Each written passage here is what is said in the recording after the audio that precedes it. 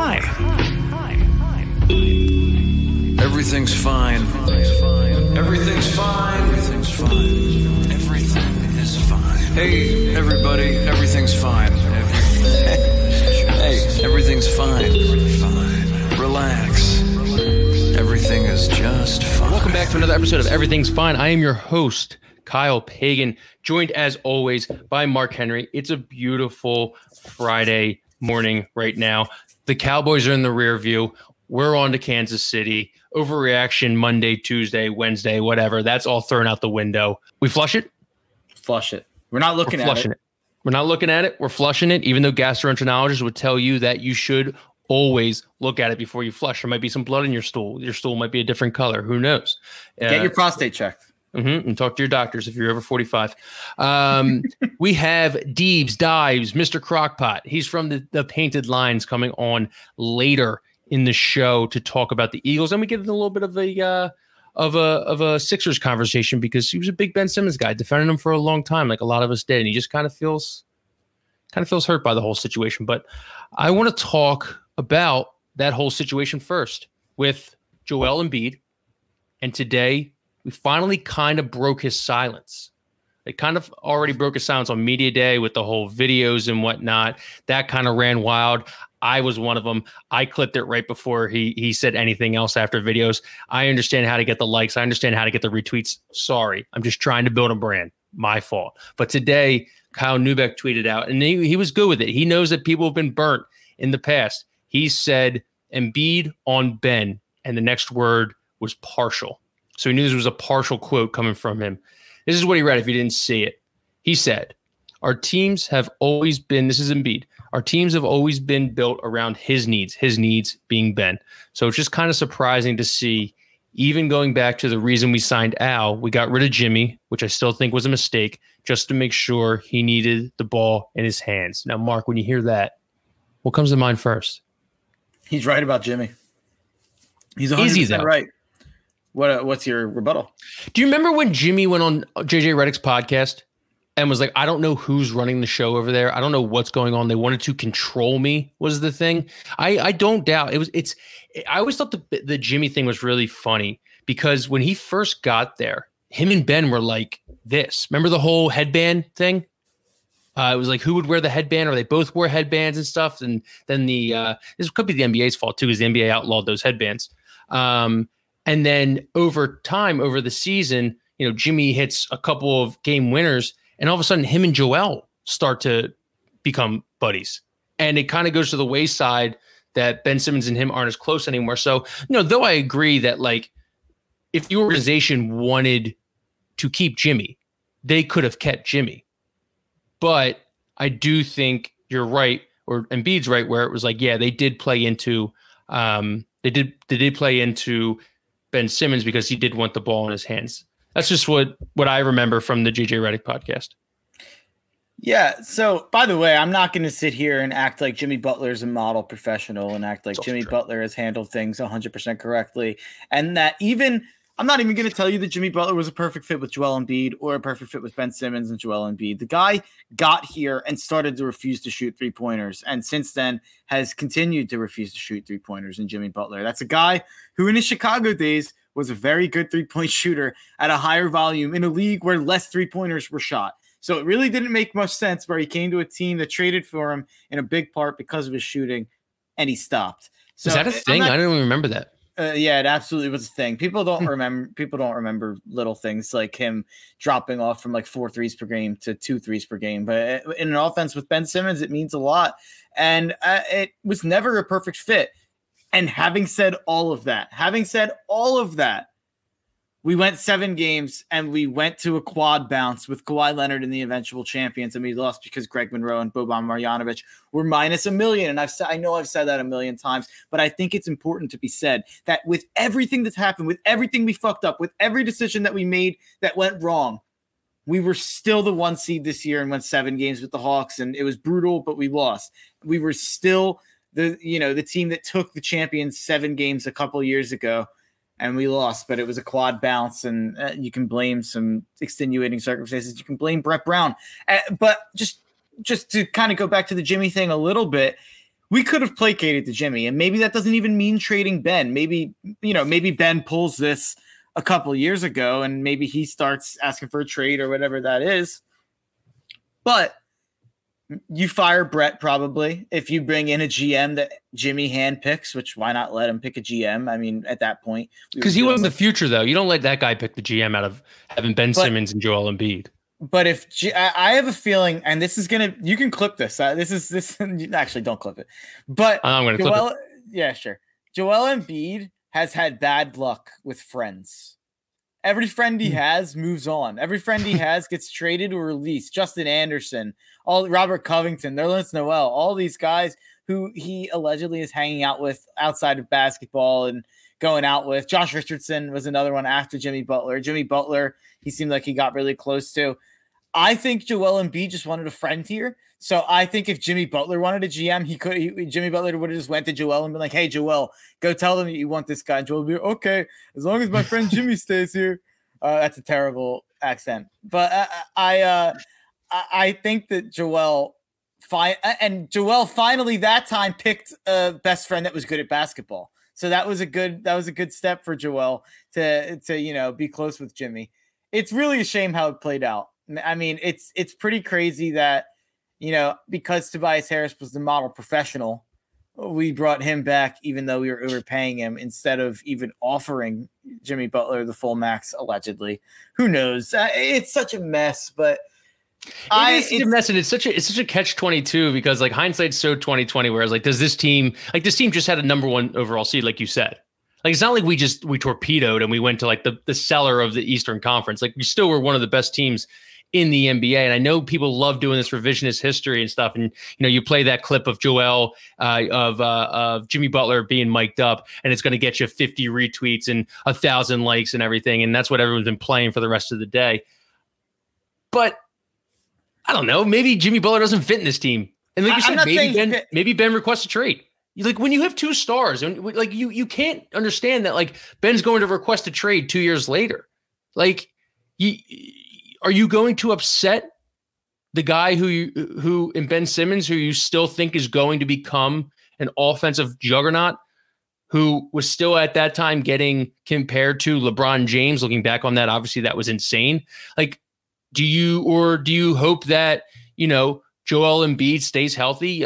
You hope he develops into an MVP candidate, but maybe he doesn't. Like, I don't see, like, I understand why Jimmy was the one that had to go. And I didn't think I was going to be saying that an hour ago. I guess that's Joel's point, though.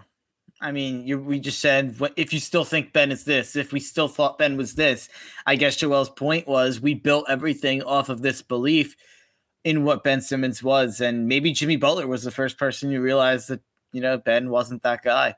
And that kind of pains me to say, because at the time, this is not me. I was fine moving on from Jimmy, and I was fine siding with Ben. But ideally, we all wanted the hashtag run it back.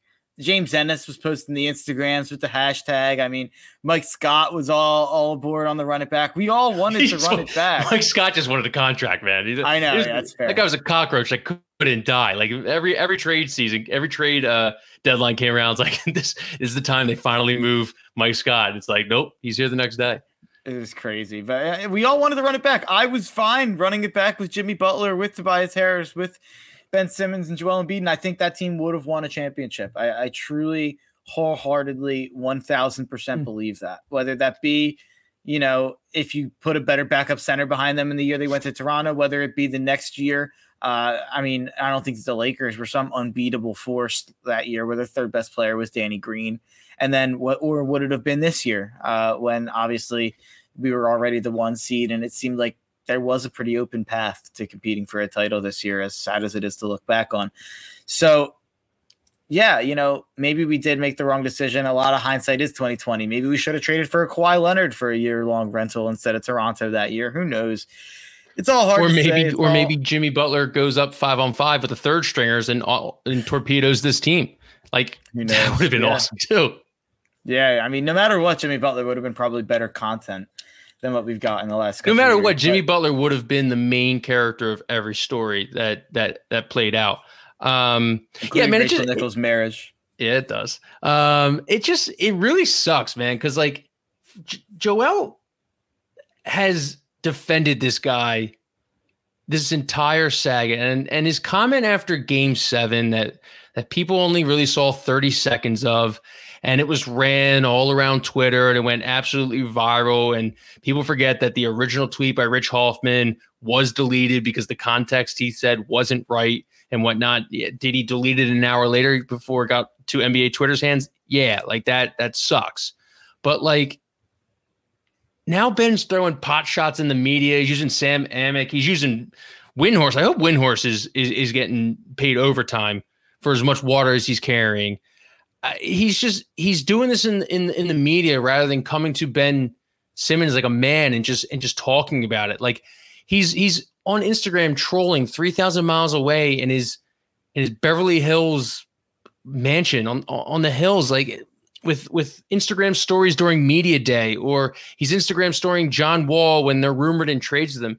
It's such a bitch move on Ben Simmons' part to just do all this. And now I love Embiid, and everyone's going to say the same thing, where it's like, you just love Embiid just having enough and being like, fuck this. I'll say my piece now. Are you fat shaming Brian Windhorst for carrying water? I mean, is it like a Kobayashi Joey Chestnut situation where he's dipping hot dogs in water and that's why he's carrying the water? He's carrying the Ben Simmons. I just hope that Brian Windhorst's heart doesn't give out while he's carrying so much water. I'll never forget the day after the decision. Brian Windhorst was on camera, and he must have thought he was only going to be on camera from the waist up because he had a suit jacket, a shirt, and a tie on, and then the bluest blue jeans of all time. Like you would have thought he was going to go paint a fucking house after he did this segment talking about LeBron going to Miami. I'll never forget it as long as I live. It was a decade ago at this point. It's still my number one thought about Brian Windhorst. My Brian Windhorst is him on the steps of American Airlines Arena, just like looking like he's like taking his high school picture, or Brian Windhorst at the Akron, let's call it the Akron Herald. And he has some chompers that he definitely owes LeBron James for the dental work that he got, because the Brian Windhorst chompers from back in the day at the Akron Herald, it's a tough look. Just going back to Joel comments, I'm kind of a lot of minds about this. I'm so conflicted about it, just like I am with this entire saga, I guess. It's not good. There's no positives of it. It doesn't help us. This is what Ben wants, though, I think. This is what Ben, I hope, wanted. I don't know. It's like, no, what does anyone want? He wants to make this messy.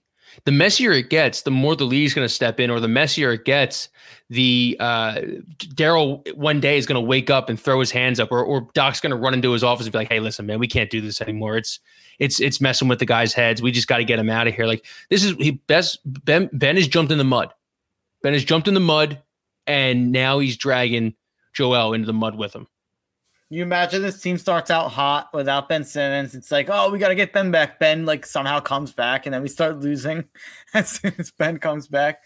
And I don't think Ben's playing another game as a Sixer. I still don't. But he liked an Instagram post today that said these are all the fines that Ben Simmons can incur over the lifetime of him holding out. And he liked the post. So. Wow, yeah. I didn't see that. But he's just trolling from his mansion. It's ridiculous. I will just say that Joel Embiid's comments are not entirely factual, or they're not entirely just like in good faith, in my opinion. And I actually I hear him you push back on the Jimmy thing a little bit. I actually hear him through and through on the Jimmy thing. I think that Joel has full reason to have resentment, like a lot of resentment towards Ben about that with losing Jimmy. And I guarantee you, Joel feels the same way that I feel, that if Jimmy stays on this team, he's a champion, and this team wins a championship. And I think Joel feels the same way. So I completely understand the resentment there. To say that this team has been fully built around Ben Simmons, just in terms of piece-wise, and to say that signing Al Horford was to help Ben Simmons, if that's to help Ben Simmons, then I don't know what we're talking about from a basketball sense, because that doesn't make any sense to me that signing a power forward / center would help Ben Simmons on a team that already has a power forward in the center. So I get what he's saying, that Al Horford can shoot. Al Horford's not like a 40% knockdown 3-point shooter who you're signing for shooting. We were signing him because we didn't want him to stop Joel anymore. And I guarantee you Joel just hated the Al Horford signing because it clogged up everything for him. Joel had his worst year of his career. And somehow Joel has justified in his head that the Al Horford signing was for Ben, when really I just think it was a stupid decision to try to like take someone that guards Joel well away from Boston. I think that they literally just thought they were playing chess. Yeah. They're like, man, if we take someone from Boston, then not only are we adding someone, but we're distracting someone from our competitor. And I think they went like super hedge fund with it. Yeah. Like I think they just went like crazy analytic with it. And it was so stupid. I don't look at that as like a placating Ben Simmons move. And I don't think Ben Simmons and Al Horford were close friends or anything. And I get the whole notion, you know, oh, I was a 38% 3-point shooter and I was the worst 3-point shooter in the lineup. Yeah, well, Tobias Harris barely shoots the three. Tobias Harris might as well not shoot 40% from three with the amount he refuses to shoot it from three. By the way, another guy in his career who back in LA with the same coach in Doc Rivers used to let it fly, used to shoot threes at a reasonable clip for a 3-point shooting forward. Came to Philadelphia, refuses to shoot threes. It will forever just boggle my mind. So, and then you have Seth Curry, greatest, Joel accurately called him one of the greatest 3-point shooters of all time. Another guy who I have screamed at my TV to shoot the ball more. He refuses to shoot threes during the regular season. We got to the playoffs. He started taking a lot more shots and he really leveled up. And that's all we wanted to see all year long. And then, I mean, Joel Embiid is not a guy who you look at as a 3-point shooter as his primary game, but really the problem was the backups like Matisse, the backups like at big. When you have those guys who can't shoot and then you're playing Ben with those guys, that's what it means when Ben, the offense isn't suited around Ben. Now, is there going to be a team that has 10, 40% 3-point shooters? No, but what you do is you don't stupidly force Ben to play with the non-3-point shooters. You stretch out those rotations so in a way that helps your basketball team. Not only that fits around Ben Simmons more, but if it fits around Ben Simmons more, that's going to help your basketball team. So it's not all in good faith, but I completely understand why Joel would be frustrated at this point. And why would you not be? It's every question that he has to answer right now. He just came out for the best season of his career and no one gives a shit. No one's asking him if he can win an MVP. No one's asking him if he can improve on last year. No one's asking him if he can average 30 this year or something like that, like it normally would be. Like, it's just the Utah Jazz have had how many failures in the second round? They had how many? I mean, the same amount as us, if not more at this point. And they're not like, oh, we're freaking out. Something's got to change. It's all over. The era's done. The championship window's closed. No, the Salt Lake City media is asking Donovan Mitchell, like, oh, what's your favorite fucking album of the summer? Like, it's like, that's just the difference of playing in Utah and Philadelphia. And it's like, sometimes I do wish that I rooted for a team that maybe we didn't fucking kill and we didn't drive to, you know, mayhem and driving guys out of the city. And it kind of, well, I mean, when we do ask him things, then you got Tobias Harris talking about mustard on a cheesesteak. So yeah, that's what happens when you open up the questioning. You know what? We just talked a lot about trading Ben Simmons. I think we need to open the conversation on trading Tobias Harris. If we're putting mustard on cheesesteaks, I'm an anti-mustard guy in all its forms. Mustard is a disgusting condiment. Mustard is a polarizing condiment. You're a mustard guy, aren't you? Yeah, I can eat mustard. I can eat mostly anything. I'm not really picky, but I've got buddies who will go. I got buddies. I should have been on Fear Factor back in the day. I would have eaten bull testicles without even saying. What's your dimensions? What do we got going on? 6'5", 210. You're a prospect. 6'5", 210. Oh, dude, can we get you on the challenge? Nah, bro. I don't fill out like that. I'm 6'5", 210. I'm a dude, skinny 210. Dude, you want to lock me in a gym? Yeah, maybe. No, we can get you to 230, 225. 6. You got reach. You got size. We're gonna. I think this would be big for the brand. It'd be big for the podcast. Maybe we let you forego your skydiving loss at the end of the year if you go on the. Wait, but if I get on the challenge, don't I have to be on Real World first?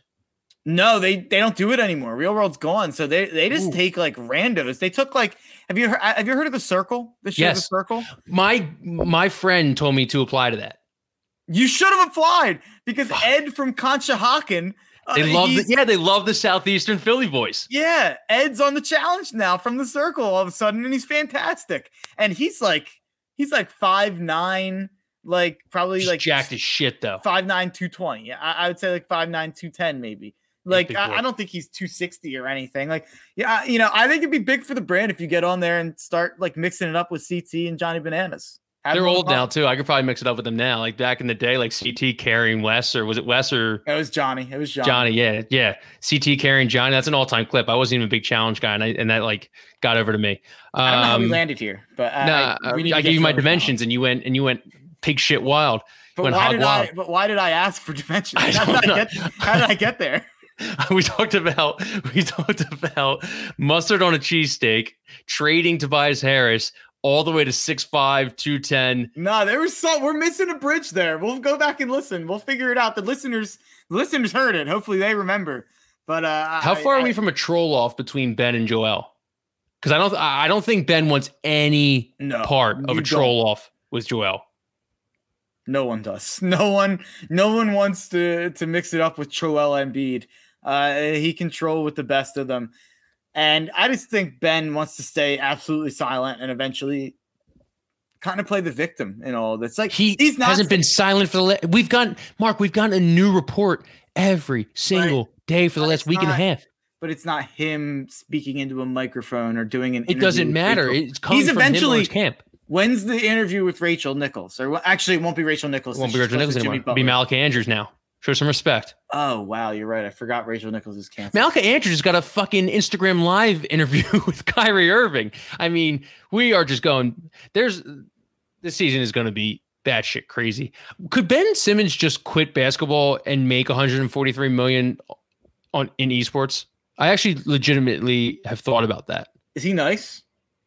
He's not nice, but he's in with FaZe. He's in, and esports is exploding. He's got a international brand. I think he could.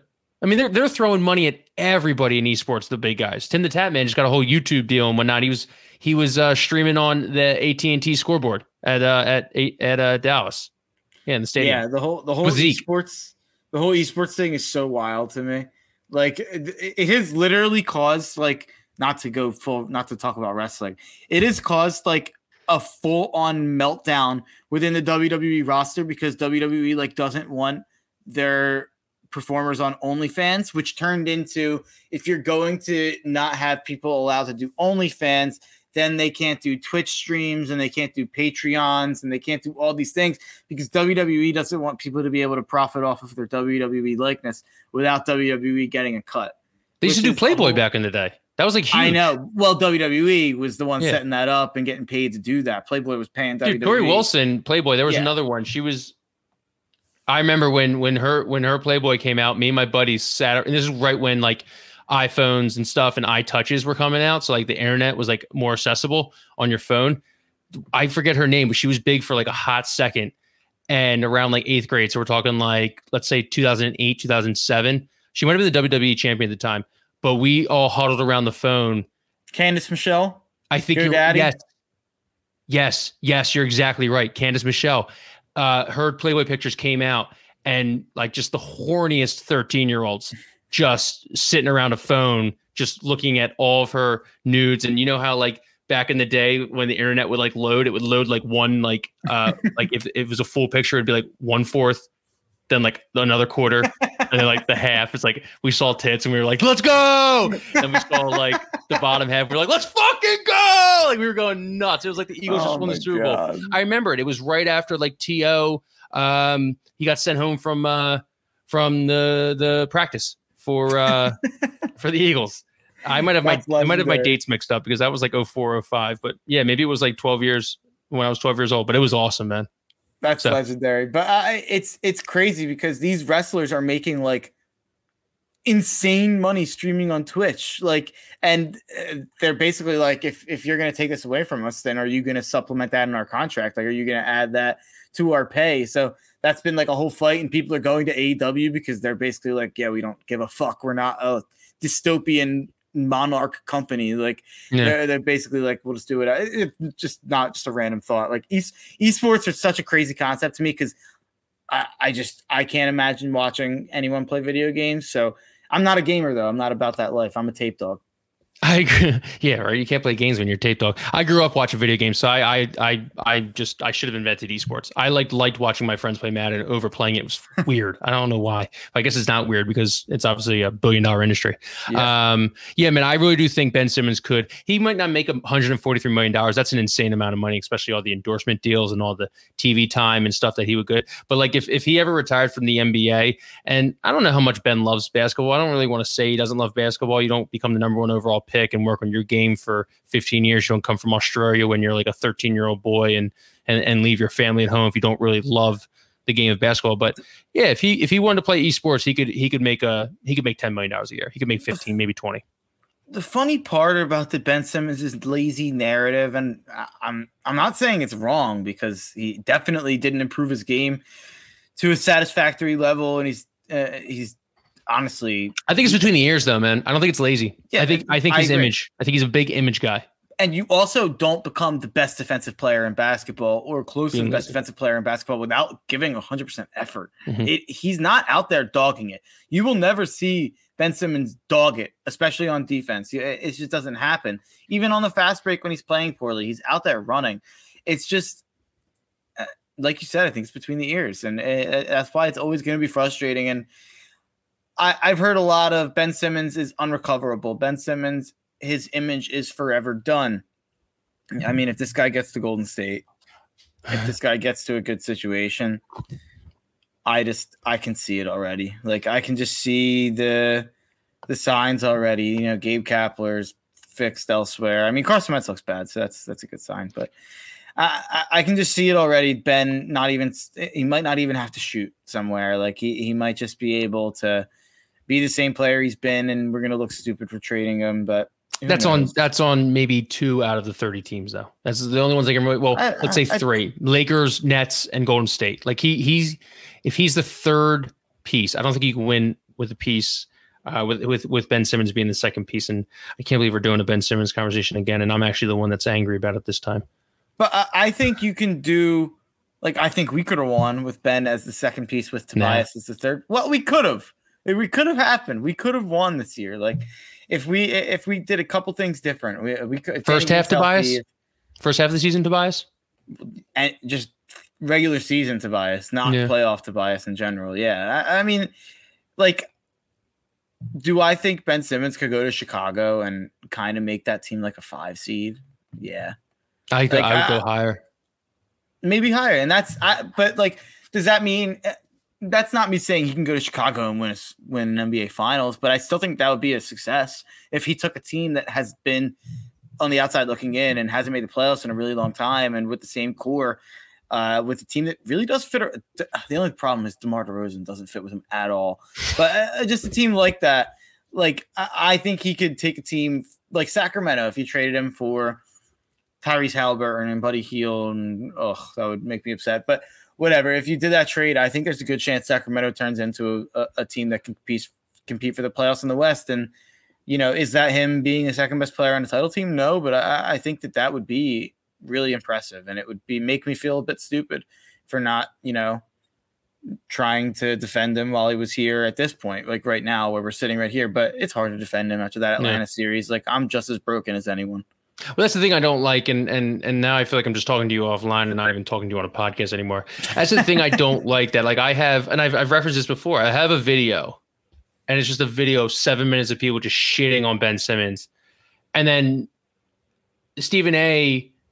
gets applauded in this city for saying what he said about how AI never won anything, but he's still beloved here. AI also never requested a trade with 4 years left on his deal. AI also never decided not to shoot in a fourth quarter.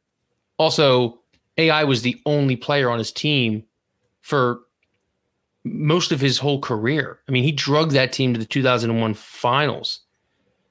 Like we didn't want Ben Simmons back. We didn't want Ben Simmons back until we found out that we weren't getting Dame or we weren't getting Beal for him. And now we're, huh? And no, I still don't think they want him back. They just want to be mad at him. Yeah, I just don't understand it where it's like, man, Stephen A. hit the nail on the head. It's like, do you remember June? It wasn't that long ago. Like we were vicious. Those next 2 weeks after, holy shit. And I've said it before, I would never want to come back here. And the fact that us as fans, and I hate that, like, I'm piling on the Philly fans. I feel like I'm just part of the national media right now, but it's like, you don't want him back either. So, like, why are we so pissed off about him? All these, like, I don't like that he's talking bad on Joel, a guy who's defended him. I don't like that he's, just talking in general, because he obviously knows the Sixers have the leg up. But it's like, don't change this narrative that we wanted him back. We never wanted him back. Like, they don't even want him back. They want him in camp so that they can showcase him and trade him. Like, that's what they want. And like I said on last week, it's like, we're going to mend all these fences, and then the first rumor is going to come out that we tried to put him in a deal for a Brad Beal or a Zach LaVine or a Damian Lillard, and it's just going to go back to square one. Like, stay away. Like, have him stay away. Yeah. It'll never happen, but it'd be awesome if the reporters, and I would never tell them to. I would never sit here and be like, don't report on this. Like, you got to ask the question, but, like, it'd be awesome if the Philly reporters just kind of put a moratorium on Ben Simmons questions. I agree. And but it's not going to happen as long as Joel keeps giving quotes like that. If we would have came out, and that's what I'm saying, where I was kind of upset to see those quotes where it's like, we're only going to make this worse if we just keep talking about it. He wants to get it muddy. Ben Simmons wants to get it muddy, and Clutch wants to get it muddy, and I don't blame him. And after Joel, I mean, you ask someone the same question enough times, they'll give you something. Yeah. They'll give you, especially in a public setting. Yeah. If you have anything else, let's move off this. Yeah. Do you have anything else? No. All right. Let's get into a more fun topic. LeSean McCoy. Oh, I completely forgot about this. He's retiring at halftime. The former Kansas City Chief, the former Philadelphia Eagle. What retiring at halftime means? I guess they did. Like, did they call him up last week or on Monday? I'm like, hey, no one's really going to sign you. We've seen the news. Like, no one really is looking for you. You just want to retire as an Eagle? And he's like, I never really thought about that. Let's do that. So he's getting retired at halftime. What do you think the ceremony is going to be like? Like obviously we have the Donovan Five. We'll always love you. We got B-Dog coming out of the tunnel doing the intro and whatnot. Like, what if they just take a walk down memory lane for the halftime ceremony? And they bring out like Deshaun Jackson.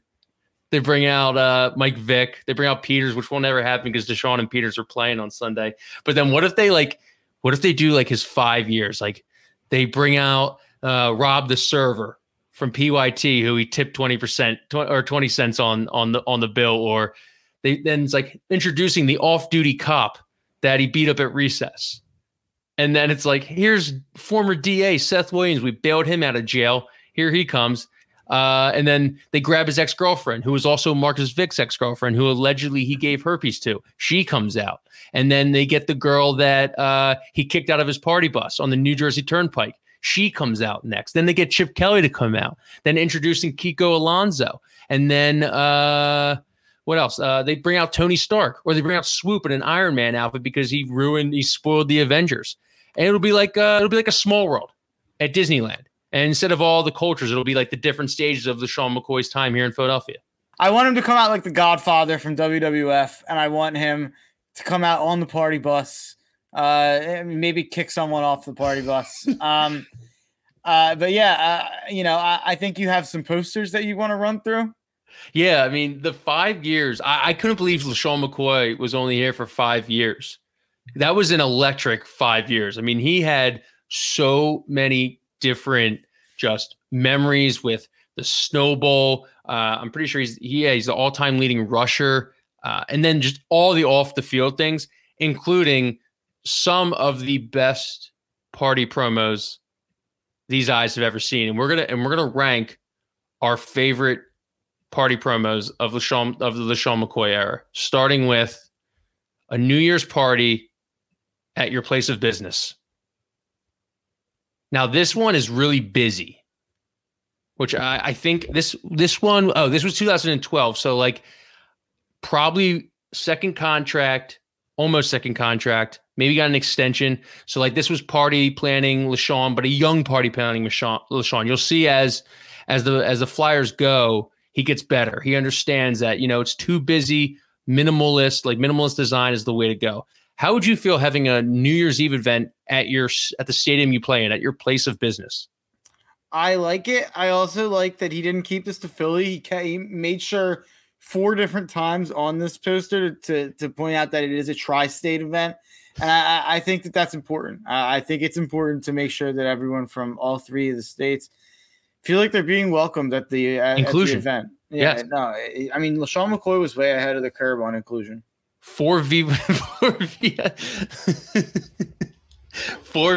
lounges, 2 live bands, 4 DJs. Could you imagine sitting in the West Club in Lincoln Financial Field? I don't know where that is right now, but like you're sitting watching the game, the same place that LaShawn McCoy was having a threesome while the ball dropped. While his balls dropped. All right, the next one is LaShawn McCoy. This one is Mafioso LaShawn. So this one is, it seems like he actually hired a graphic designer for this one. You can obviously see someone actually went to school for graphic design. Like you got the spades, you got the subwoofers in the back, you got LaShawn on the 25. Eagles jersey, celebrity birthday, charity weekend. So, hey, we're going to get fucked up, but we're going to do it in the name of charity. It's going to be a weekend long. Looks like a Meek Mill album cover. It does. Oh, also in Philadelphia, PA. So people like when you RSVP, you get the location there. Like, so no, not any like randoms are showing up. Like this is just in Philadelphia, PA, where that's for you to know down the line. To be decided. You're exactly right. It's also the weekend of the 11th to the 13th. Is that the whole weekend? Mm-hmm. Are we just undecided on a night? Is booking an issue at this point? It's like when the parents finally get a babysitter for the kid, and they're like, "Hey, come over. We're gonna have a party, 10 p.m. to question mark." And it's like, wow, we might go all night. We might go till 2 a.m., 3 a.m. Turns out you're in bed by like 12:30 because like you have a screaming kid for 7 days of the week and you just can't party like you used to. So yeah, I mean 10 p.m. to question mark. But this one just actually is like 9 a.m. July 11th to July 13th question mark. They might have gone even longer. Yeah, I couldn't make it through the Big Brother finale last night. I fell asleep at 9:45 p.m. So is LaShawn there on the 11th? Maybe not, but he goes the 12th and the 13th, or maybe he does the 11th, 12th, and the 13th. Sorry, you missed the party. Maybe it's like the 11th, the night of the 11th, big party, building in the 12th as a hangover day, 13th, getting back after it. The next one is my favorite, my personal favorite. Everyone remembers this one. The LaShawn McCoy orgy weekend. Ladies only. This was an Instagram post. So this is obviously, he's on the Bills at this point. So like Instagram's bigger now. Like he doesn't have to just take these flyers and post them on the wooden poles around Philadelphia. He's on Instagram now. It gets his message out cheaper, more effectively, and more efficiently now. This one was the best. Remember, private location, females only, 21, a must. At least we're going over 21, not over 18. I mean, it's true. It's really good. I've always said LaShawn McCoy is against underage drinking of any form. And I also think that light on the Bills logo is just like an interesting choice. Like, well, someone definitely took a picture of their laptop. I think that's what it is. Wow. Yeah. So look at that, 10 p.m. until like, when does it go till? Nobody knows. And this was the one that obviously got deleted and no one and the party got canceled. But the best part about this was the Bills actually had to release a statement, and they were like, all they said was, yeah, we talked to LaShawn and told him that you can't use the Bills logo for these kind of things. That's all they said. They didn't care that it was like females only, private location. He was obviously throwing an orgy. They're just like, hey, yeah, listen, have all the orgies you want. Just don't use the Bills logo. Why is there a policy against orgies in the Bills playbook? I mean, listen, women weaken legs, but hey, listen, and he did have hamstring injuries that did hurt him during his tenure with the Bills. Nobody circles the wagons like the Buffalo Bills, and it actually is kind of funny. Like, you forget LaShawn McCoy, like he was pretty good for the Bills for a couple of years there. He was all right for the Bills. There was one year he was good. The first year when we Kiko obviously tore his ACL, he had some hamstring injuries. He missed a good amount of games the first couple of years. I'm pretty sure. He was pretty good. He was better than I remember when I was looking at it the one time. All right, party promo 4. This one's not a good one. This one was definitely designed in Microsoft Word by LaShawn himself or one of LaShawn's buddies. Yeah. This one looks like it would say 18 to chill, 21 to spill at the bottom. With DJ Benja Styles. I wonder what DJ Benja Styles is up to. This is the worst one, but DJ Benja Styles makes me think of John Wall was hanging around with a guy, and I can't find this anywhere, and it's the worst.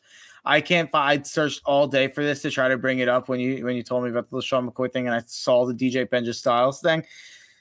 He was hanging around with a DJ that went by the name Dr. Uggs, John Wall.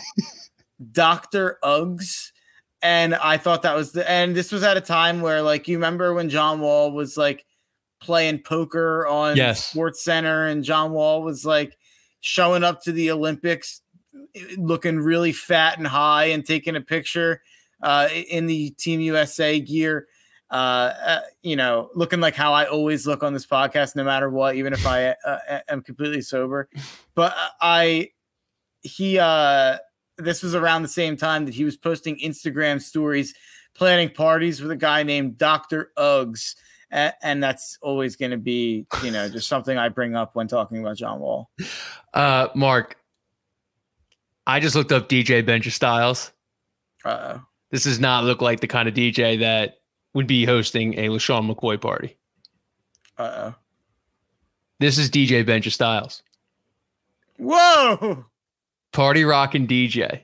Benja bookings, Benja beats, DJs, sign up for my email blast, remixes, and more. I'm in. You got DJ Benja Styles on a boat that looks like it's a bachelor party.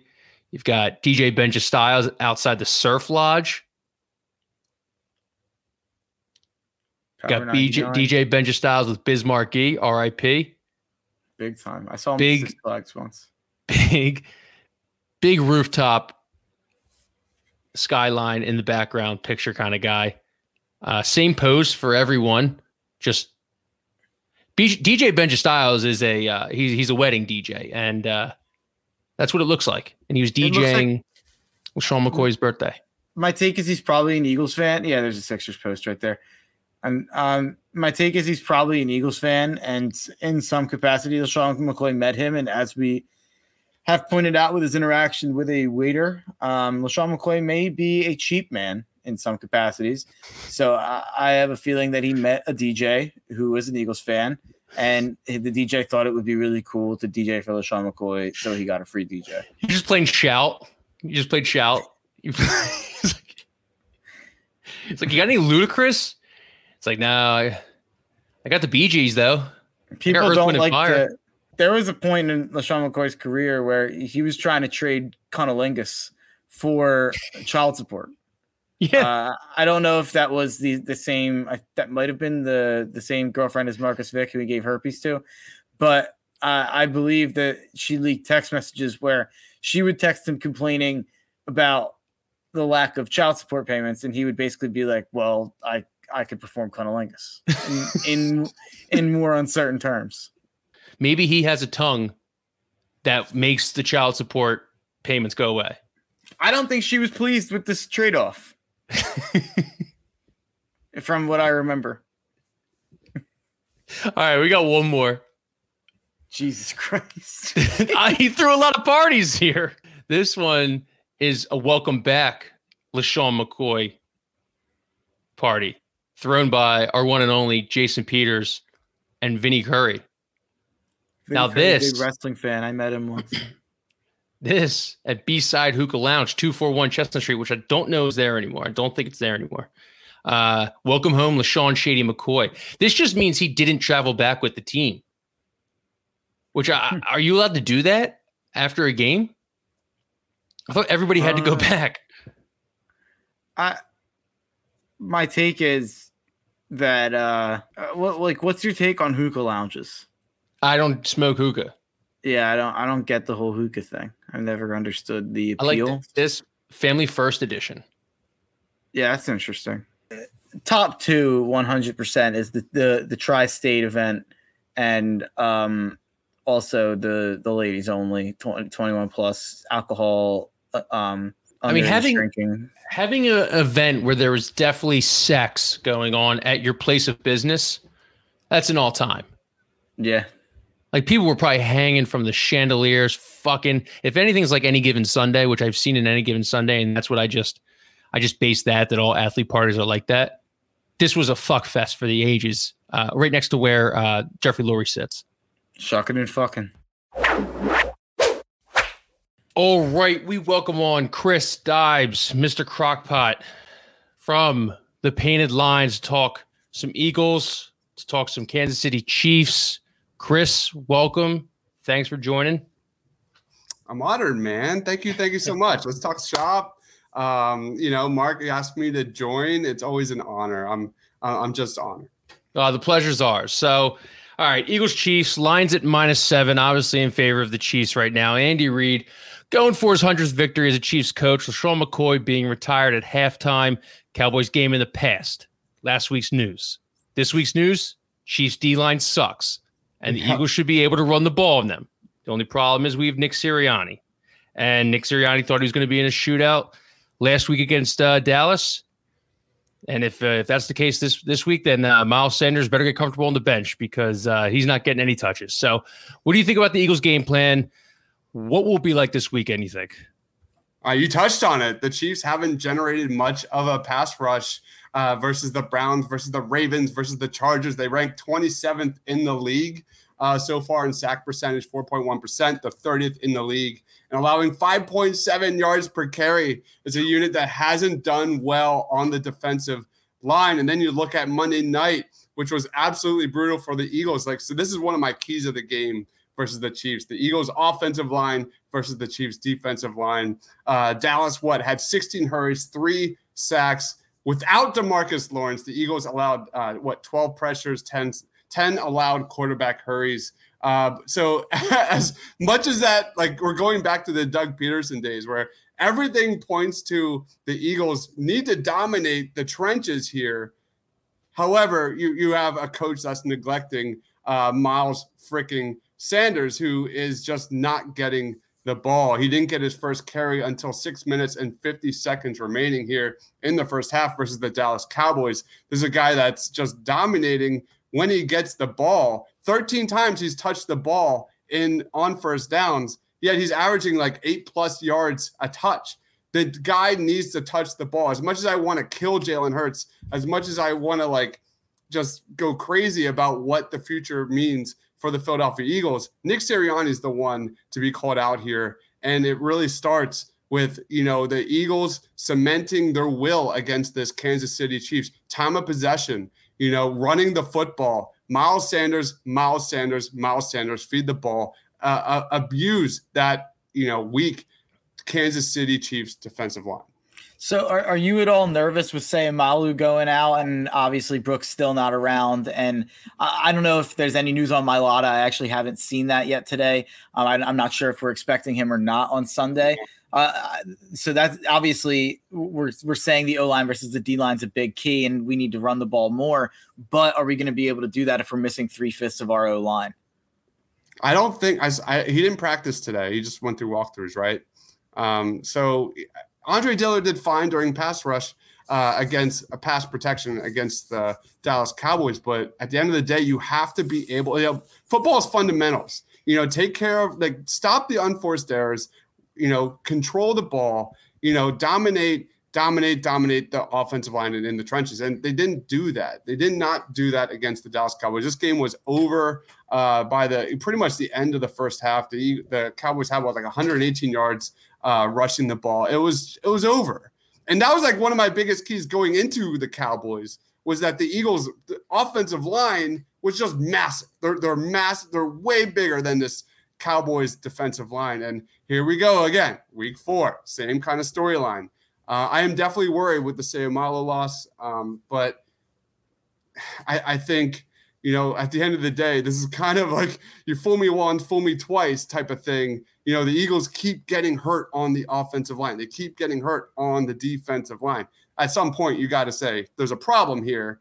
And unfortunately, week 4, as much as I say it's an advantage probably for the Eagles here on the offensive line, I don't know what to expect week 4. I don't think anybody can predict week 4 because I thought personally the Eagles were going to come out with a victory here against the Dallas Cowboys. They didn't because I thought it would be done in the trenches. They got dominated against the Cowboys there, and I just can't, for me, say on paper it looks like an advantage. We'll see. So like as you touched on Andre Dillard, like not terrible, okay, fine, but like it sucks that we can't trade him because we've zero depth right now. So like, even if he plays good, even if Mailata comes back in 2 weeks, how can you trade the guy? Because we don't have any depth. We might have to move him somewhere. We might have to move Mailata somewhere. What's the question? I'm sorry. You can't trade Dillard, correct? Like, well, no, yeah, obviously, yeah, no. Sorry. The question was more like you can't trade Dillard if he's good and Mailata still comes back. Like, I would rather them try to move Mailata around or move Dillard around. Like, is that possible? I think they're both a little too big, to move inside. I mean, Mailata definitely showed that he's willing and able and mentally prepared to move anywhere on the line. That's the type of player Mailata is. But when you've got a diamond in the rough, when you've got a franchise left tackle, I don't want to fuck with that, man. Let him do his thing at left tackle. Can Andre Dillard move around or not? That's not. No, really. He has struggled with that historically. He is a left tackle. Whereas Mailata has played right tackle and has done admirably well. Well, okay. So for me, though, at the end of the day, I think that's like if you had to point out like some major storylines, positive storylines, there haven't been many through 3 weeks. Mailata being that franchise left tackle is definitely on the top of the list. So Kyle right there, don't feel stupid. I know you make fun of me for being a tape guy. Dives is more than a tape guy. He's the guy who makes the tapes. Like he has to go through it and put the highlights together. So he goes even another step farther than I do. So bringing it back to the draft a little bit, Dives. I know my Chalk Talk co-host has been harping on this and coming at me about it. I didn't want to take a quarterback in the draft this year, in the 2021 draft. I was very happy with Devonta Smith. So after what we've seen from Jalen Hurts and a little bit of what we've seen from Devonta Smith, are you having a little bit of remorse that you weren't all in on a quarterback in 2021? No. Devonta Smith was a home run. You look at the Miami Dolphins right now; they're in a little bit of shambles. We'll see how it looks like. You can never look at a draft from last year and be like, we'll see what it looks like in 2-3 years from now, and then make a final judgment on that one. But the Devonta Smith was still to this day a home run selection. I was not a quarterback guy. I know Shane was in last year's draft. I'm still in that same boat, and you could probably point a gun to my head, and we talked about this, Mark, that I'm still good with rolling the dice on Jalen Hurts moving forward, and I'm still good with probably getting a vet quarterback heading into 2022 if it doesn't work out. The strengths of next year's draft is not quarterback, and that probably proves your point, Mark, that we should have got a quarterback last year. However, I just want to say that the Eagles, that loss was an eye-opening loss. It was an eye-opening loss at the personnel of this team on defense, at the reality check of the injury history on the lines. At some point, you have to build and develop. And the Eagles need a lot of talent. They have to inject a lot of talent on this roster. The holes are plenty. The holes are huge at safety, at linebacker, in the interior line, defensive line. They as good as Josh Sweat hasn't exactly turned out to be as impactful as I thought he would be through 3 weeks. So they got to add a lot of talent here. So as much as I love the quarterbacks here, who had I'm not I live in my own kind of weird bubble. I like to think about that. I have Philly sports. I live and breathe Philly sports. But I also have a podcast on Star Wars and Marvel and DC and different things. So when the Eagles stop playing on Sundays, I don't continue watching football. You know what I do? I fucking turn on Captain America, the Winter Soldier, and that's what I'm doing. Or I watch Star Wars. How long's Jalen Hurts' leash for you? Oh, good question. I'll go all season long. There's no question. This is everything. I said this many times on my other pod, is that like the entire point of this season is getting a full evaluation on Jalen Hurts. Like that wins and losses mean nothing for me. Like I'm someone that came into this season in that like 5 to 10 win swing. Like this team was kind of unpredictable coming in. It's a big gap. That's like a playoff team and a top 5 pick. Yeah. I mean, you look at kind of, where this team was going, what they showed in the preseason, what I thought during training camp. None of that has happened these last 2 weeks. They're not targeting the intermediate area of the field. They're not running the ball. They're not selling the play action. Nick Sirianni is basically turning Jalen Hurts into what we saw, at the end of 2020. And it's bad. It is really, really bad. Long story short, I don't think Nick Sirianni is putting Jalen Hurts into a position to succeed. Long story short, Jalen Hurts is not a elite Justin Herbert, major prospect that you should be putting back and throwing 94% of the time. This is a guy that needs a firm, running attack. He needs, an offensive line that dominates, and they're not doing it. You look at third downs. You look at kind of how they failed these last 2 weeks. They're not getting the ball to Dallas Goedert on third down. He's touched the ball 3 times in 3 games on third down.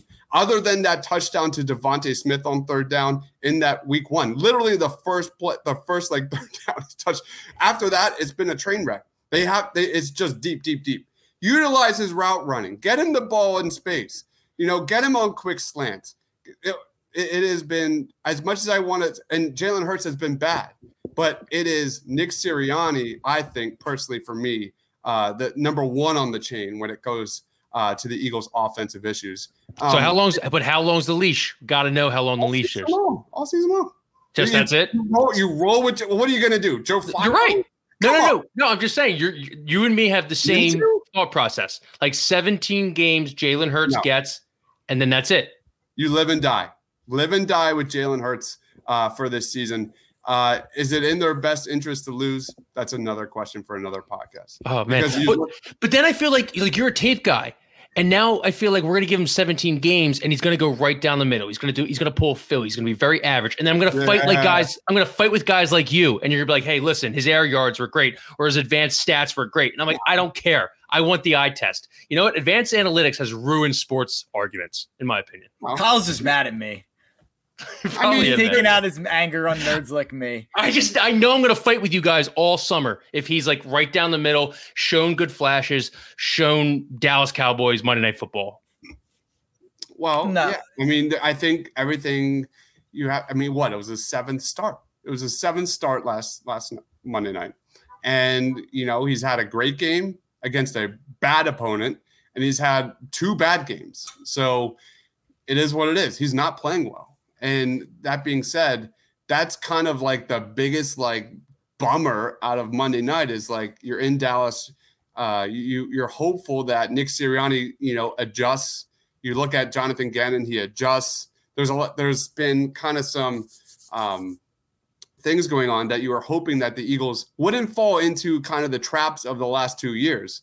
Did you know the last 2 years, the 12 carries, 12 rushes by the Eagles was the lowest total the last 2 years. And as much as I go back to 2020 and how I want to just throw my head through a wall, that was the most unbearable season I've experienced. We did pregame shows, post-game shows, preview shows all season long. And I just when you put that much into it, by week 8, I just wanted to die.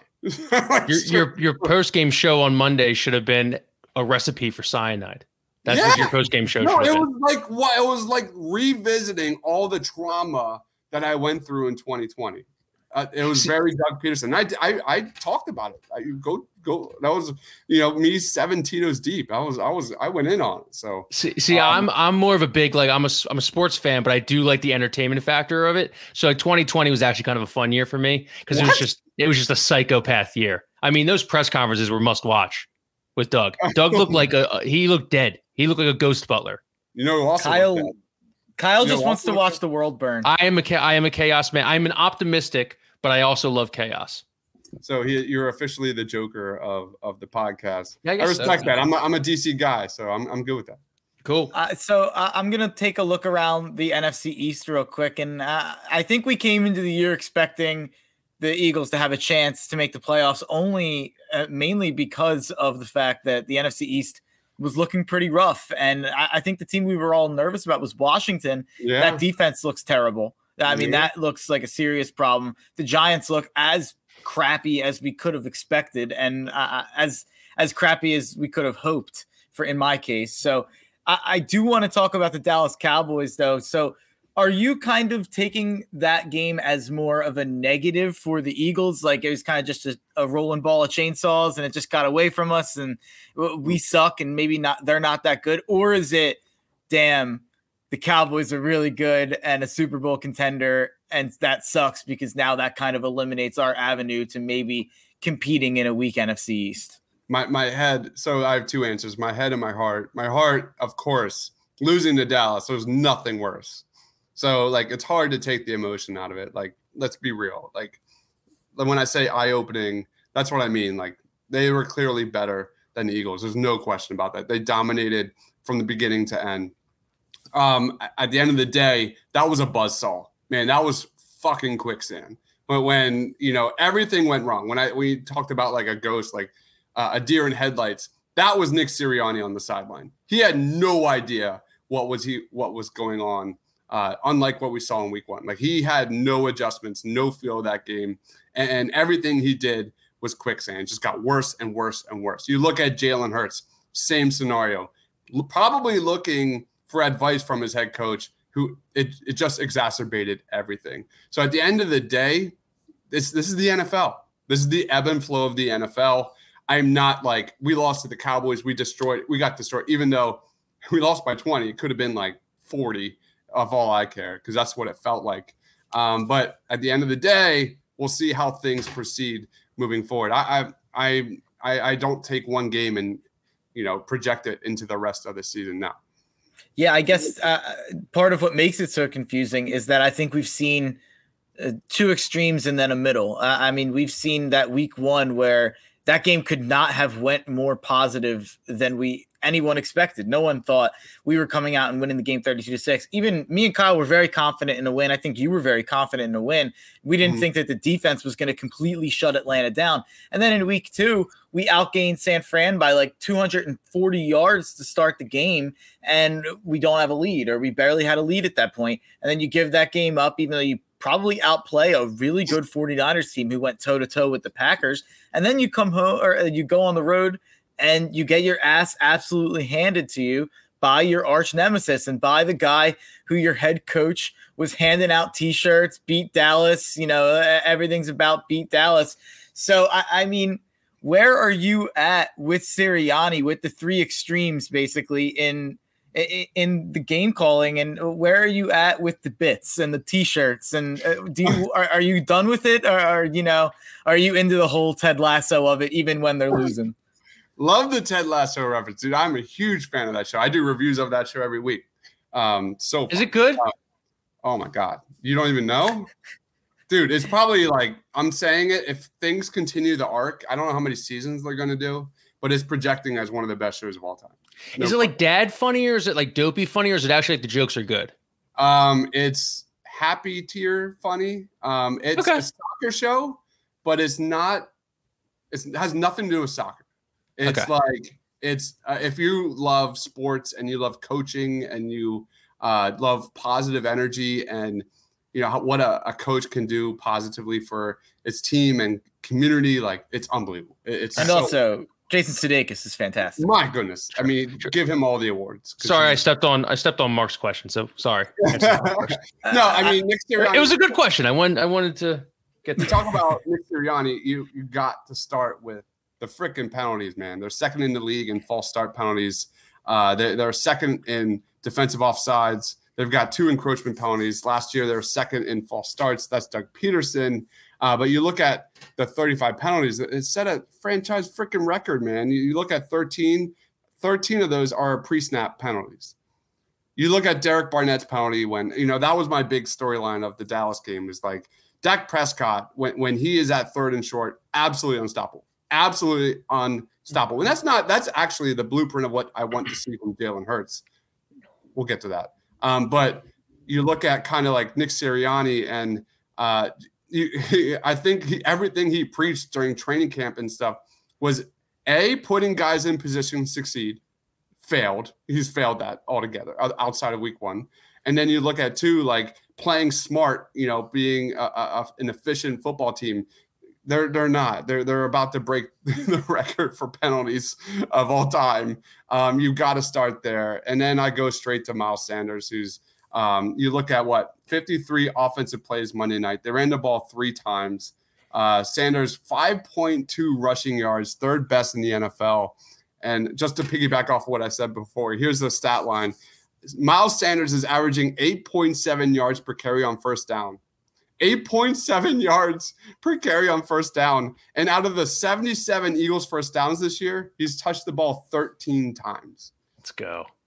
That's analytics. That is absolutely trailer trash. Like, that is god awful. So Nick Sirianni, I praised him for week 1. I even though the red flags were there, they had penalties, they overcame them.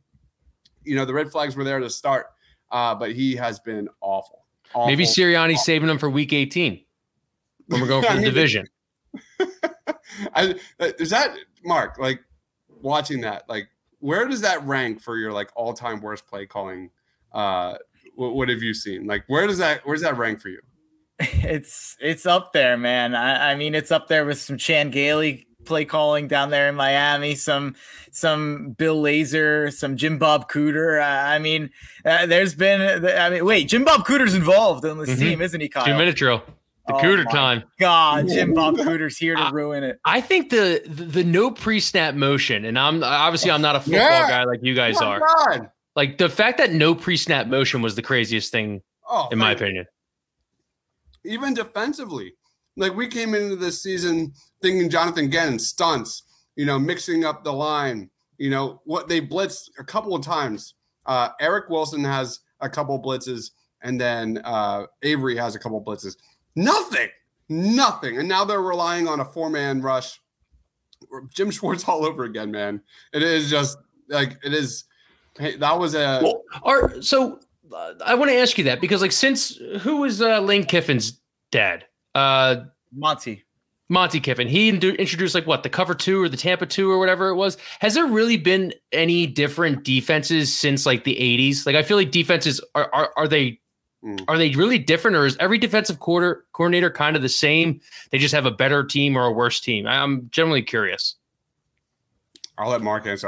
That's a Shane question. I have no clue. I don't. Yeah. I like to stay in my bubble. I'm not going to speak on things I don't know. Well, I think it's just changed in terms of sub packages, in terms of like how many receivers are out there. That means they have to bring on extra D-backs, and it's obviously more nickel backs. And sometimes you have to bring on a sub safety at linebacker instead of having 3 linebackers. And that changes the whole thing of 4-3, 3-4.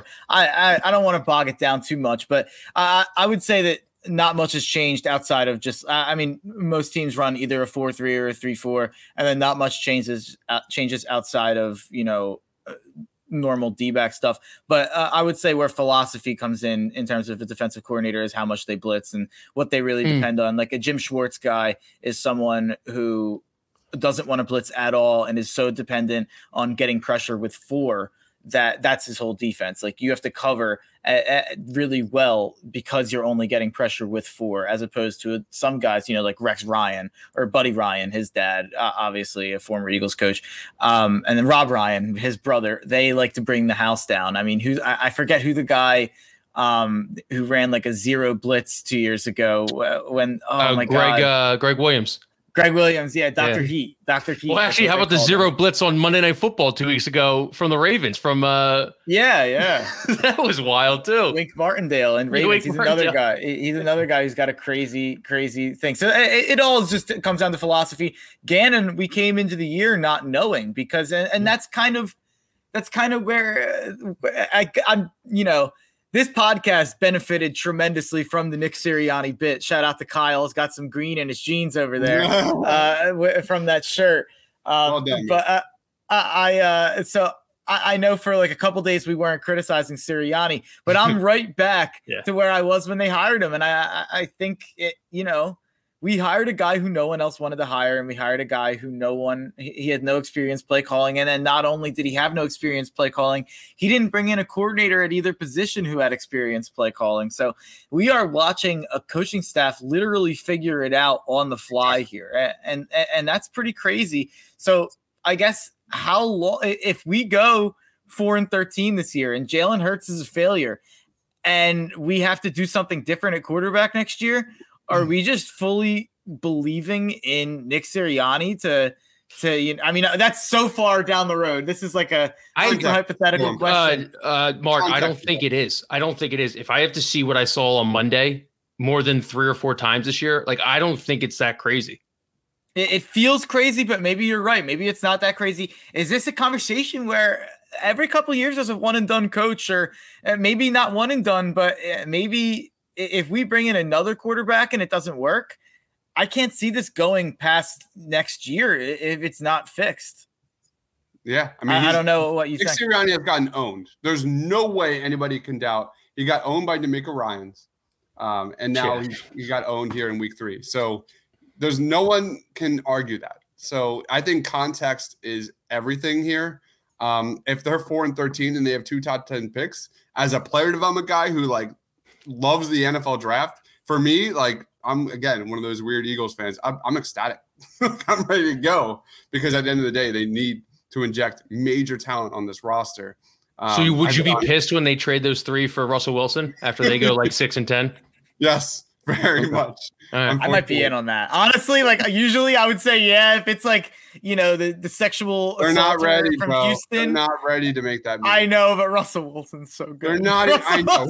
He's my favorite player in the NFL, and that was a really good choice by you. He's by far the one player that gives me nightmares. Howie finally gets his guy.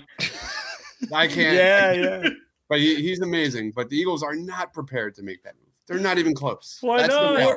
Before I pitch it around Philly a little bit, because we brought Howie up there for a second, have you heard the rumors and the scuttlebutt, mostly created by this podcast and one other article, that Howie Roseman and Jeffrey Lurie have Nick Sirianni on a shock collar under his bicep? That's why his arms are looking so big. They have a shock collar every time he runs the ball. They send a jolt. Did you see that report from the fact that they were calling meetings with Doug Peterson after 38-13 wins, that he was running the ball too much? No, I did not see that. That better be a headline tomorrow on the Painted Lines. I want that on the front page.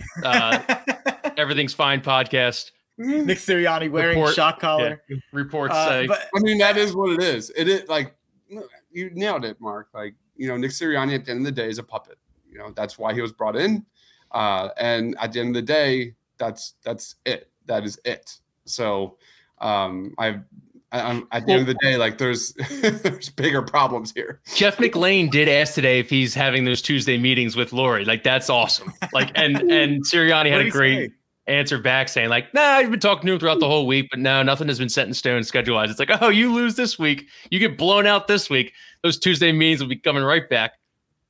Wasn't that just to kind of piggyback, wasn't that first Miles Sanders run 20 yards or something like it? It was. What do you have? He had 30 yards. He had 24 yards on the first run, 6 on the second. And then let's go away from this guy. It's not that is Doug Peters. That's Doug Peters. Hey, if Jalen Hurts isn't the guy, you being the draft guy and everything, I know you said it's not a strong quarterback class, but if Jalen Hurts isn't the guy, who should people be watching on Saturday to get ready? It's Malik Willis. We already talked about it. Malik Willis is the guy that cemented himself as the top from the Fun Belt.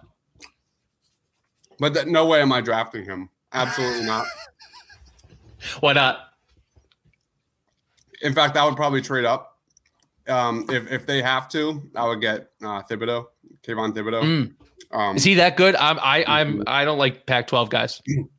There's no question I would trade up and get Thibodeau, a premier starting elite, pass rusher That's where you make your money there in the draft. And then we already touched on it. Your other boy, Mark, Kyle Hamilton is. You look at kind of where the Eagles are going to get exposed this weekend against Mahomes at that safety position. You look at their linebacker position. I love Kyle Hamilton's, hybrid ability to play all over the field there. I'm terrified of Mahomes against this secondary. I truly am. Darius Slay got a hit for 2 touchdowns last week. You look at the miscommunication between the linebackers and the safeties, and you look at Jordan Schultz lighting up this Eagles defense. You go against a good quarterback like Patrick Mahomes, even though Mahomes is struggling this year. Like the last 2 weeks have been kind of tough. 2 interceptions. He's struggling to get the ball down the field a little bit, which is not typical. But I don't know where I'm going. I'm going on a tangent here. But anyway, long story short, what were we talking about? Guys, we should be watching on Saturday for quarterback. It is Thibodeau. It is Kyle Hamilton. So no quarterback. That disappointed me a little bit. I don't know what the deal is there. He was way more impressive last year watching him. I don't know if he's checked out because of LSU or whatever. But those are like the top 3. There's a lot of really good wide receivers in this draft that I really like. But the Eagles have to inject defense onto this roster. That is my focus there in the top of this draft. They have to get a linebacker. They have to. I like the idea of adding interior linemen. I'm done with Brandon Brooks. What else? I'll take it. I'll take it at QB real quick here. We mentioned Malik Willis. I fully want Malik Willis. I'm down to move up to the number 1 overall pick and take him. I'm in love. Seems like the perfect Madden quarterback for the next 10 years for me to start Eagles franchises with. But anyway, I do like him a lot, and I think he's got the highest upside. But guys like Sam Howell, I think he's a carbon copy of Baker Mayfield. Do you want to take a guy like that in the top 5, the top 10? No. I don't necessarily know. He's been bad this year, man. He definitely has been. Without weapons, he has not looked good. Spencer Rattler has I don't know if anyone has tanked their stock as much as Spencer Rattler. I'm still seeing him in the top 5, but he's looked absolutely terrible. And then, you got another guy named Carson. Can you select another quarterback named Carson from a Power 5 school and bring him into Philly? I don't know. I know this is a quarterback factory, but this guy's insane. Yeah. This is, by the way, in a game they absolutely did lose to Syracuse. So I don't want to get people too excited. Yeah. And Liberty definitely lost to Syracuse. But I mean, dude, this is like a religious university. Malik Willis isn't out here playing with 5 stars. He's playing number 7. Yeah, he's an absolute beast. He's Michael Vick. He runs like Michael Vick. Yeah, he's just an absolute tank. I mean, he runs dudes over. Like it's absolutely crazy. He throws like Michael Vick. They were definitely down 14-0 there. Jalen, don't look at the score. We'll get the score. Yeah, we'll get the score out of the.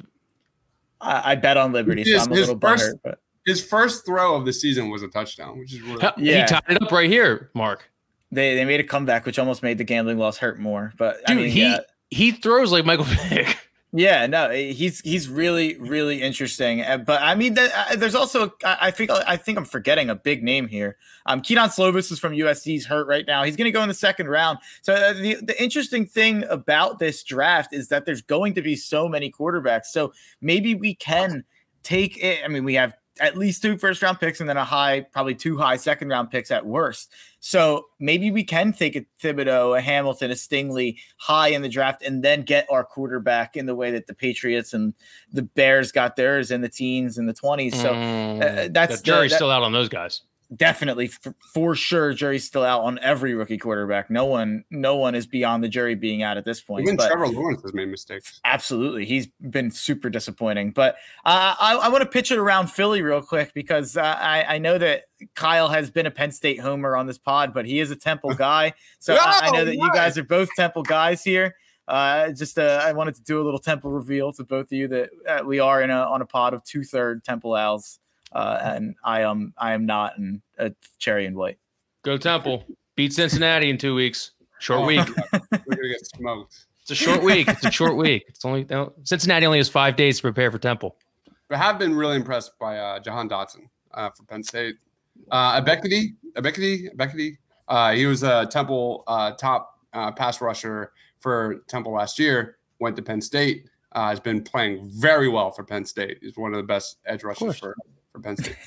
Yeah. All right. Well, before we get you out of here, I don't know if you saw this tweet, but I saw in your bio that you're a 4-for-4 guy, which I can always appreciate. Me is not a 4-for-4 guy. I'm more of a lukewarm 2.5 guy. This went around Philly a little bit. The half? I thought you're definitely a 3 guy. Philly's kind of I can give or take.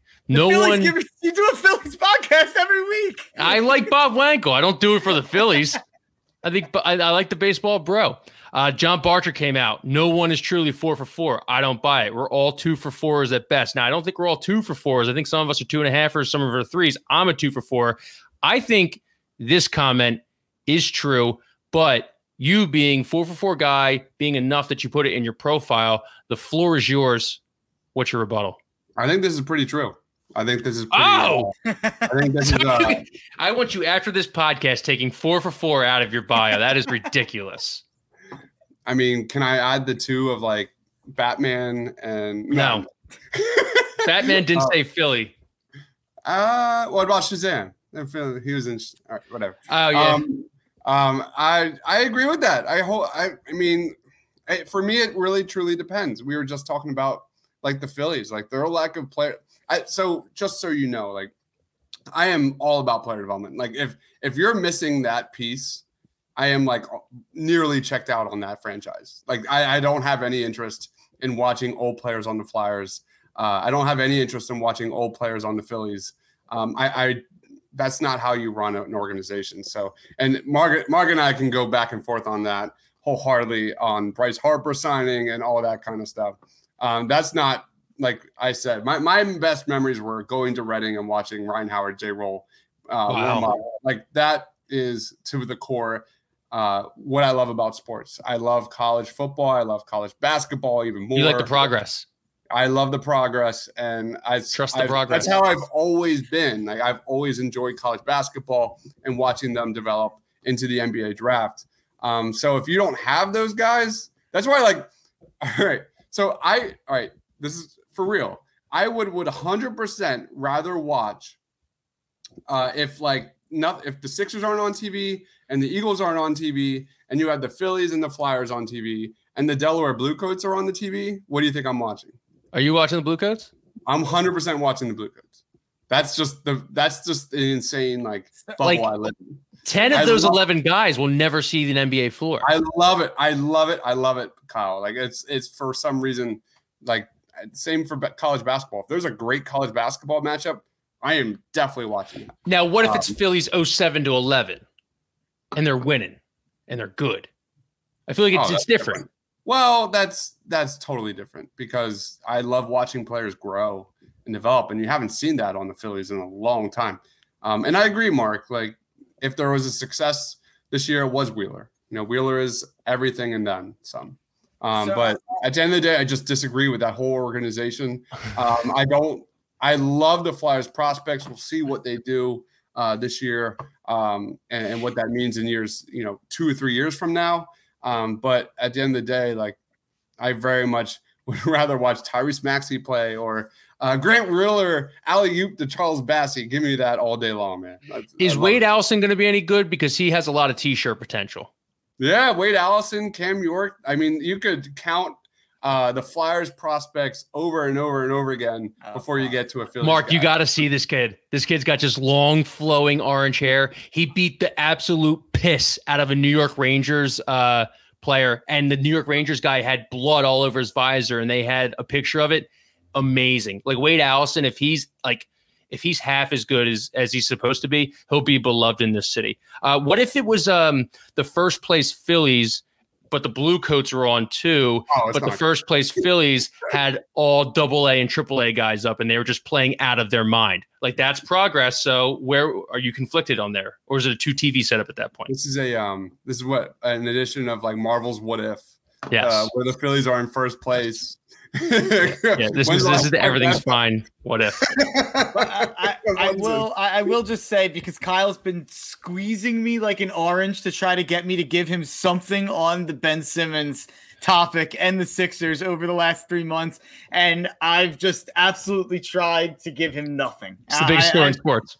It really is, and it's not great that we host a Philly sports podcast and half of the podcast has no interest in discussing it. It's a nightmare. Since it's not good. I know I need to do better, Kyle. Yeah. But we're gonna do this later on our own with just me and Kyle, and I'm gonna stonewall him again. Let's get a little take from Dives on the whole situation going into the year. Where are you at with Ben Simmons? This just might be an hour of us and Dives, so like we could just release the podcast now. It's my nightmare because I don't know if anybody knows, but like I was a guy who defended Ben for years. I'm a Ben guy. We all were. And so I defended him. I did watch parties and I did post-game shows for the last 2 years of, me going up one-on-one versus fans, debating and arguing Ben. And the last 2 months has been really tough. And I don't know. I don't know where the Sixers go from here. For me, you let them sit. The logical choice is let them sit, wait until you get your best offer, and go from there. But I don't know the ramifications of that. I don't know the internal pieces of that with agents and players and all that kind of stuff. I mean, I love Joel Embiid calling his phony ass out today in the media. That was awesome. I was really happy to see that. Ben saying like, the team is not built around me and it's not optimal for him. And the Sixers have done that and then some the last 2 years. I'm just sick of it. And it's depressing, man. I don't know what else to say other than they're going to take a major hit, major hit. And especially when Joel Embiid sits, what that means for this team moving forward, what it means for the team defensively. But at the end of the day, the biggest issue with the Sixers is still Doc Rivers. And I just don't believe the team is going anywhere with Doc. The Sixers have a lot to prove this season. And Doc's rotations are probably higher on the list than Ben, which I'll probably get some slack for that. So we'll see where it goes. Doc, Doc, I hate talking about it because the Sixers are like a sore issue for me. So I love the Sixers. You talk about 4 for 4. I love basketball. I'm a basketball junkie. It's not been easy to get ready for this season. It's been very difficult. And where they're at as a basketball team, they're kind of at a crossroads. They really are. And we'll see if Doc can get Joel Embiid in better position to succeed. I think he's going to have a terrific year. But man, there is definitely a reason to believe a step back. A lot hinges on Tyrese Maxey and the depth to be better than it was last year. And I think it will be. But there's a lot of question marks, way more question marks than answers at this point for the Philadelphia 76ers.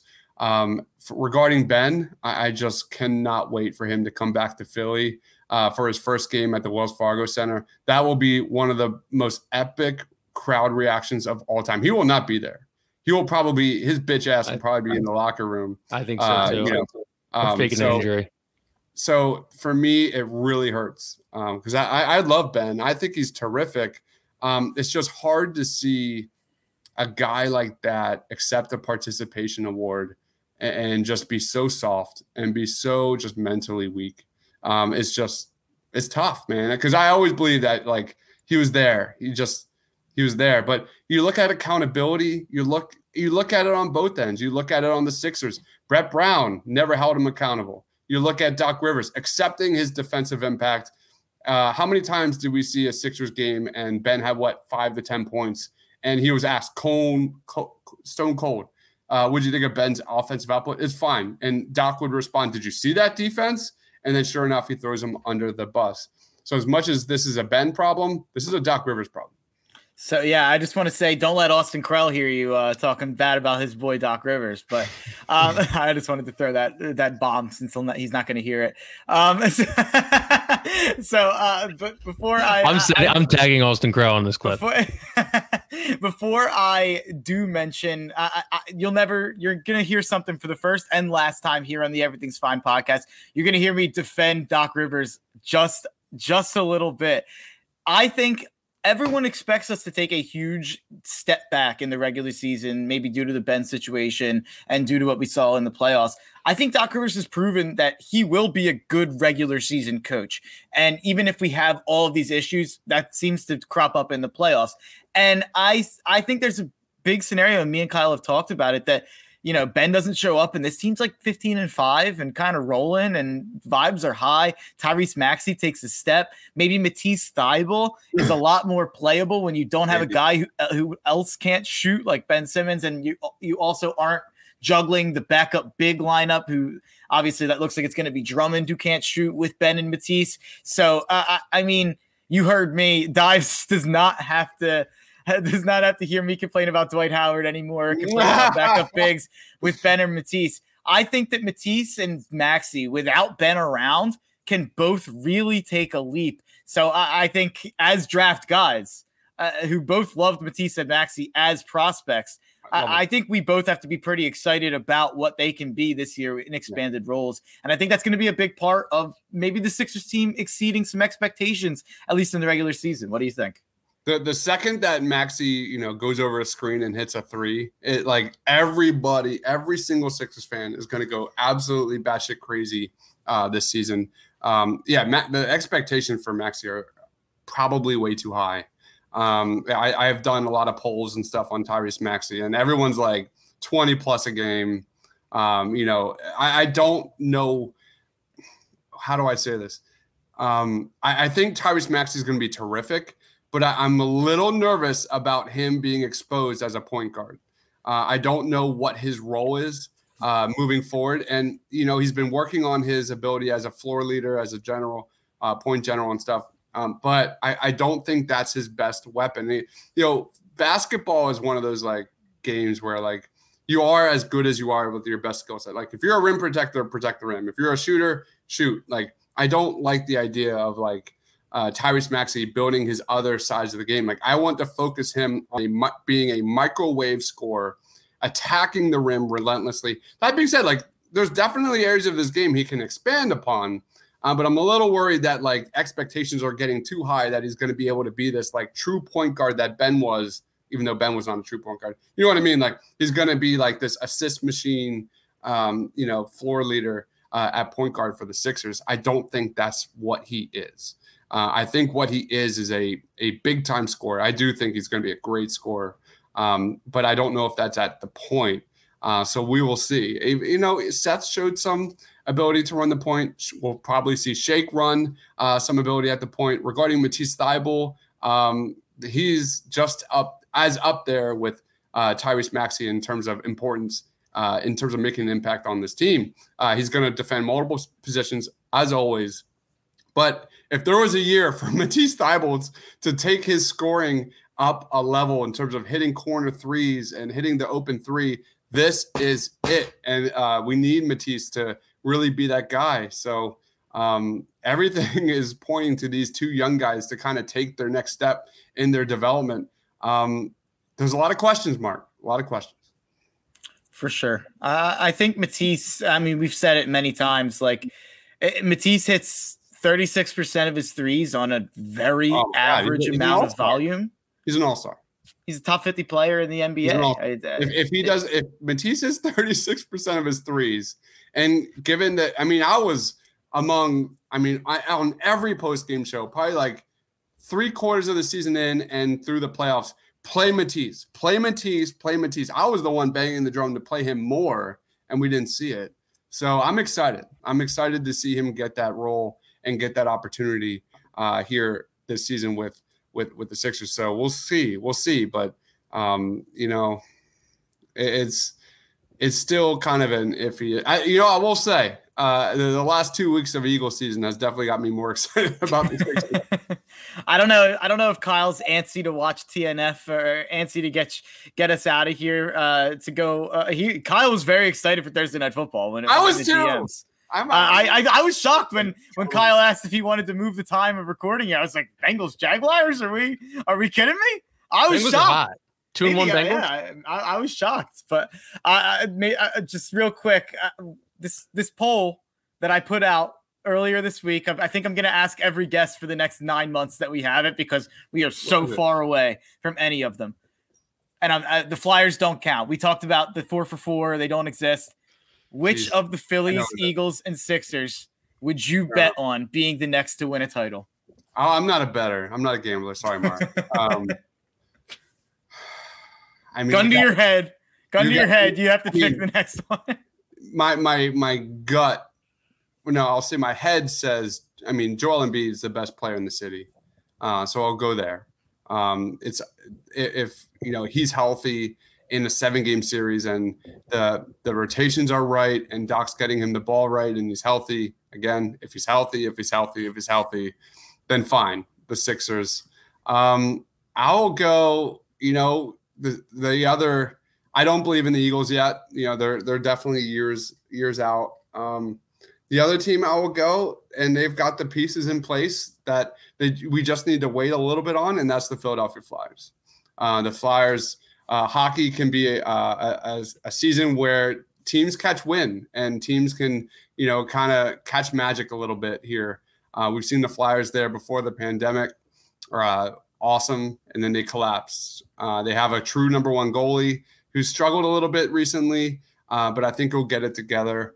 And then they have prospects upon prospects upon prospects, Cam York, Morgan Frost, just coming up, ready to play. It just might take some time. So if we're talking like, who is the next, championship here in Philly, I don't see the Sixers winning in 2-3 years. I don't see the Eagles winning in 2-3 years. I don't see anyone else. It's the Flyers for me.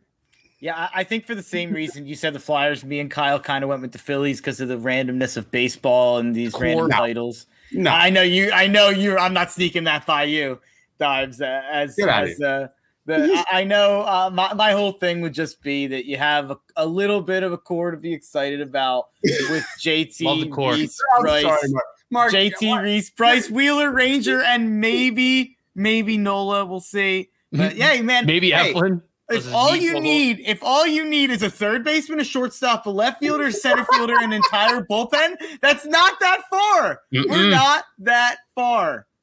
I don't understand. I'm out. You're smarter than that.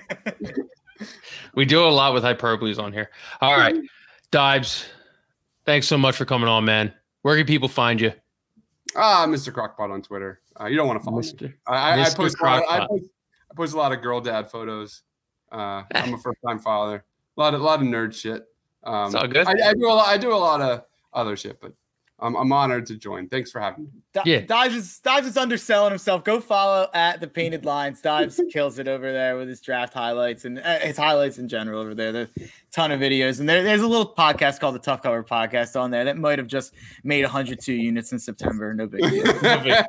No big deal. But he took off today, so no big deal. Yeah, no big deal. Hey man, I had to protect that. Guy goes 1 for 4, and he just falls off the horse and doesn't get back on the horse. 1 and 4, 1 for 5, if you're being honest. Yeah. So I mean, 1 and 4. Yeah. So get on the horse, fall off the horse. What 6 times? Get back on 7, or fall 7, get up. I don't know what the fuck it is, but it's Mark Henry. Hey, fall off the horse 1 time, don't get back on. So thanks for those winners, Mark. Guess we'll never see you ever again.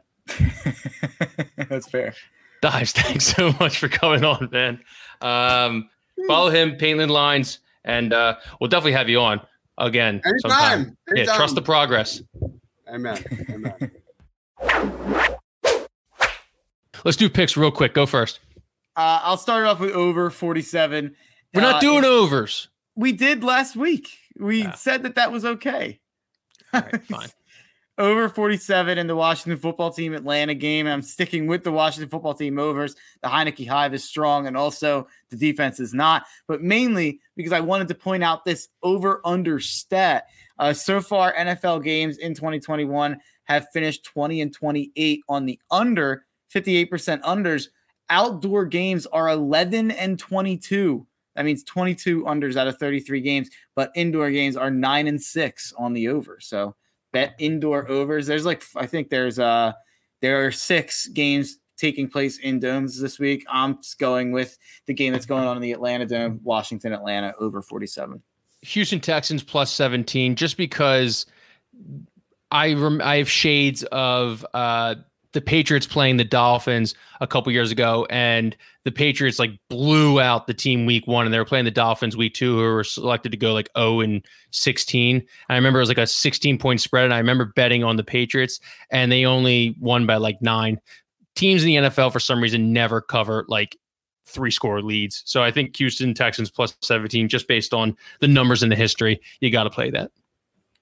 I want to share a picture that'll make you feel stronger about this bet real quick. Davis Mills' neck. It absolutely is Davis Mills' neck.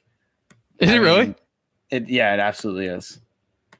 I mean, this guy, you take a look at this guy's neck and you tell me he can't cover a 17-point spread. I don't know what to tell you. That is some neck. Did you see that picture with David Coley grabbing onto him by the neck? He had some neck to spare when he was grabbing onto him. I mean, there it is, right there. I can't breathe. Do that one. Where? Oh yeah. Wait. Yeah. I mean, this is serious. I mean, that's just a whole lot of neck. Pencil fucking neck. That's a neck and a half. That'll cover 17 points. Now, I'm staying away from that game, but let me go with my next one. This is actually my best bet, and I don't care what the spread is. I think it's up to, I don't know, -1, +1. It's been bouncing around. It's different on every book. Give me Lamar Jackson and the Baltimore Ravens to beat the fraud 3-0 Denver Broncos, the first 3-0 team to play 3 teams that are combined 0-9. Just absolute frauds, even though I am a Teddy Big Schlong, a Teddy Covers, a Teddy Bridgewater fan. I'm still going to go with Baltimore here. I don't care if Lamar hurt his hip and his back jumping into the end zone on a flip 2 weeks ago. I don't care that they barely beat the Lions and it took a superhuman kick from the best kicker of all time. From all I check, Justin Tucker souping up this week again. I think Baltimore is going to beat Denver, and hell, in that altitude, Justin Tucker might kick a 70-yarder. Who knows? New Orleans Saints -7 over the Giants. The Giants are absolutely putrid. New Orleans Saints at home. I don't love the 7. It's the Giants, though. I mean, Joe Judge is the greatest thing in the world. That Doug Peterson and Joe Judge have the same amount of wins this season. Yeah, I mean, Joe Judge is he's the absolute. You say he doesn't live in a world of fears. He controls his own world. It's like you punted in 4th down on your opponent's 39. Don't tell me you're not scared. Yeah, he's the absolute worst. So now I have 2 picks ready to go. I don't know. No, you get one. With. I know. I can't decide. You go first. You want to take the bullet out of the chamber? If you pick one of them, I'll go with another one. All right. This is my Bobbitt bet. I got to find my Bobbitt bet. I didn't prepare for this, but this is good though. This is good because on week 1 I didn't prepare either, and I went 3-0. I'm going to take the Washington football team. So Bobbitt bet, if I had to put my dick on the line, this is the bet I would have to. If not, I'd get it chopped off. Washington football team -1 over the Atlanta Falcons. The Atlanta Falcons are not good. I don't care if the Atlanta Falcons are at home. We saw what they were like when the Eagles played them at home. Which is not a good football team. They're better than the Giants, but the Washington football team, is getting some flack because they stink. Their defense stinks more than people thought it did. But I'm on the Heine Hive, the Heine King. He keeps playing well. He keeps winning. He gets a winning streak together. I mean, if you're Heineken, how can you not get an endorsement deal with this guy? Maybe because, I don't know, he's a Trump supporter and people went nuts last year when that happened and that came out. Guy's having the time of his life and it's like, oh, let's find his tweets. Ugh, yeah. I hate people. Go ahead. Yeah. I